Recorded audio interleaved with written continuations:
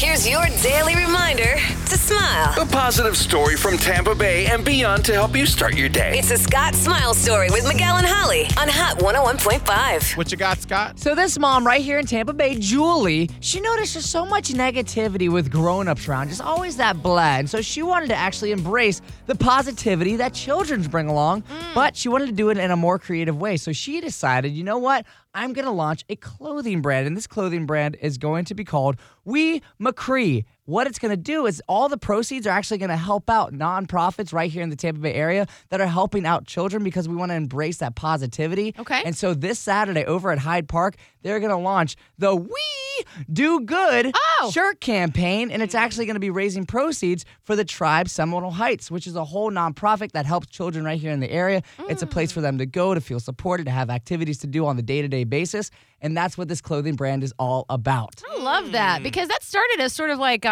what do you do to try to put your heart and soul into this particular direction, and then to go down that path, and then there's children's clothing, and then it's going to the nonprofits.